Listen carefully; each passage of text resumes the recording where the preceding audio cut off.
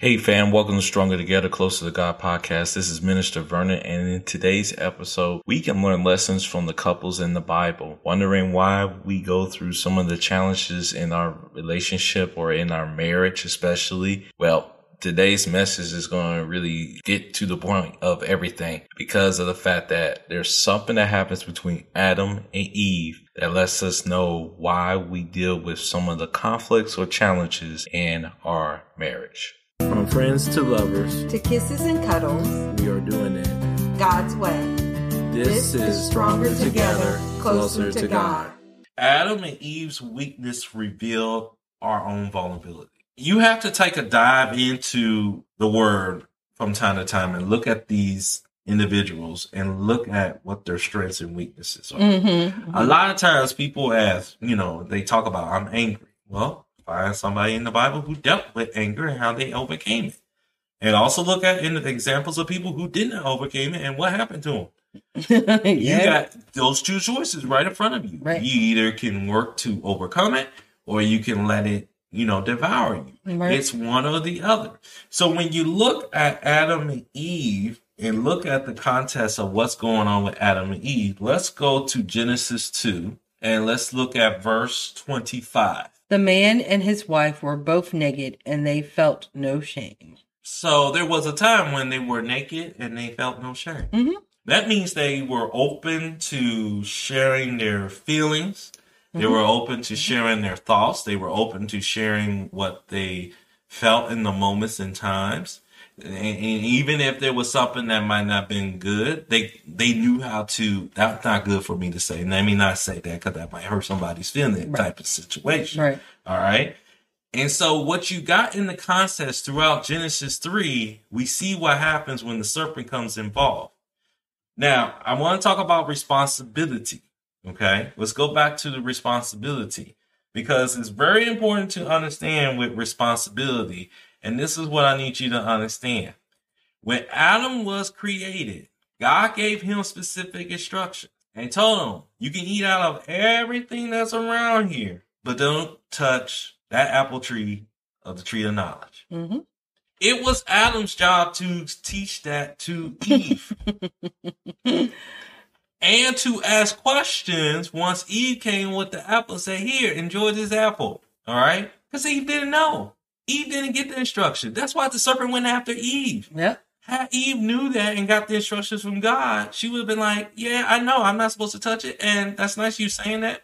I'm still not touching it because God said, don't eat from this apple. Right. Well, you surely God. That's nice to know. He told me not to touch it. I'm not touching it.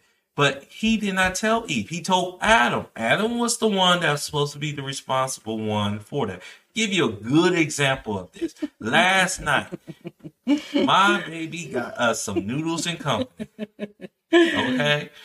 Had a good time eating my noodles and company. She got a big size Rice Krispie cake, Puts it on the side of the nightstand, eat that a little bit later. We have our nice little dog. He's a Yorkie. What does Yorkie do?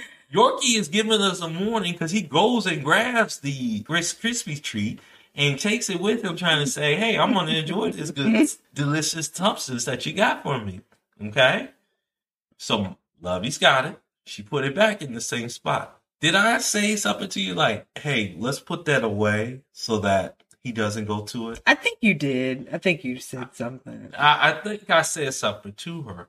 But see, my next action step should have been when I got all the food, get that and put it away. Yeah, because I fell asleep. So I thought that you had got it all. Guess what happened this morning? I ain't get no Rice Krispies. Love's got some Rice Krispies. I did. But I ain't get no Rice Krispies because our dog got the Rice Krispies. Okay? So that was a responsibility, Am I upset about it? Yes, I am upset about it. Okay, we'll get you some more. But the bottom line was, that was my response. I did tell her. But see, the next action step, let me put it in the context of what the Bible. Eve comes back with the apple. She's eating it. Mm-hmm. Hey, have some of this apple. Adam should start asking questions. Where did you get your apple from? Now, so if Eve said, it doesn't matter where I got it from, just enjoy it. Boom. Adam should have said, wait a minute, pause. Where did you get the apple from? Right, right. Oh, I got it from that tree over there. You got it from the tree of knowledge?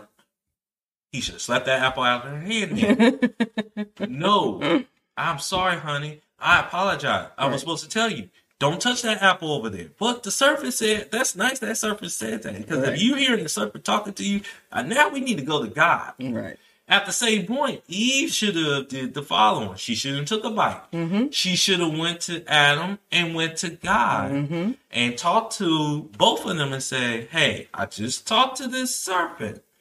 And it said that we can eat this apples from the tree of knowledge, but we can eat it. You know, he said that God didn't tell us we surely die.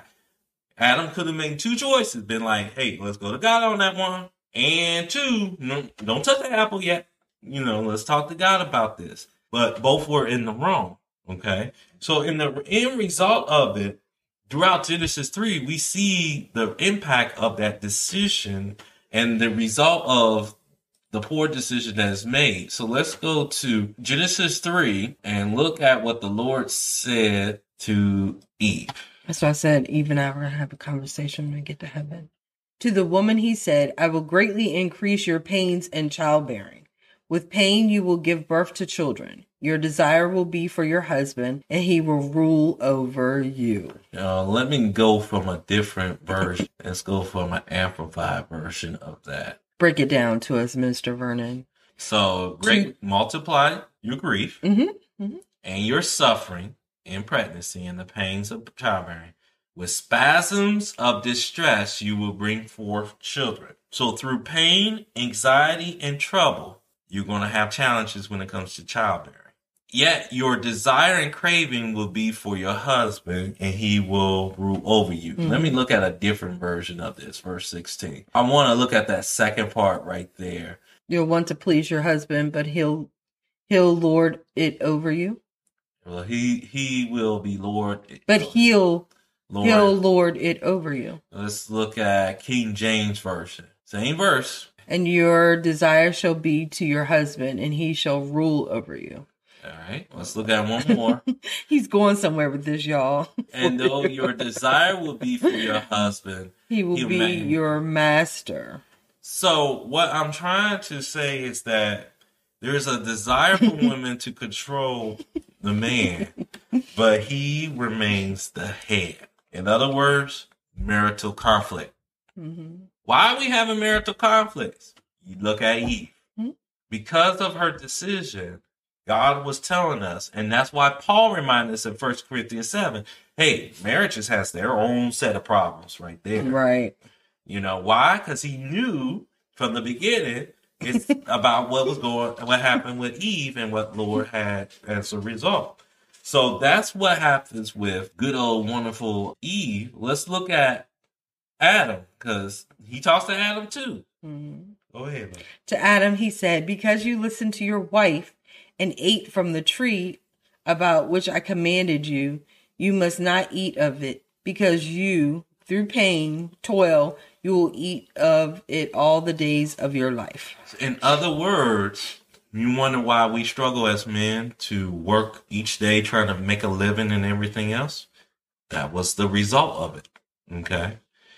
You know, so in other words, through pain, anxiety, and trouble, we're going to deal with not only marital conflicts from time to time, but the struggle to scratch to make a living from the ground, meaning that we're going to have to work harder than ever.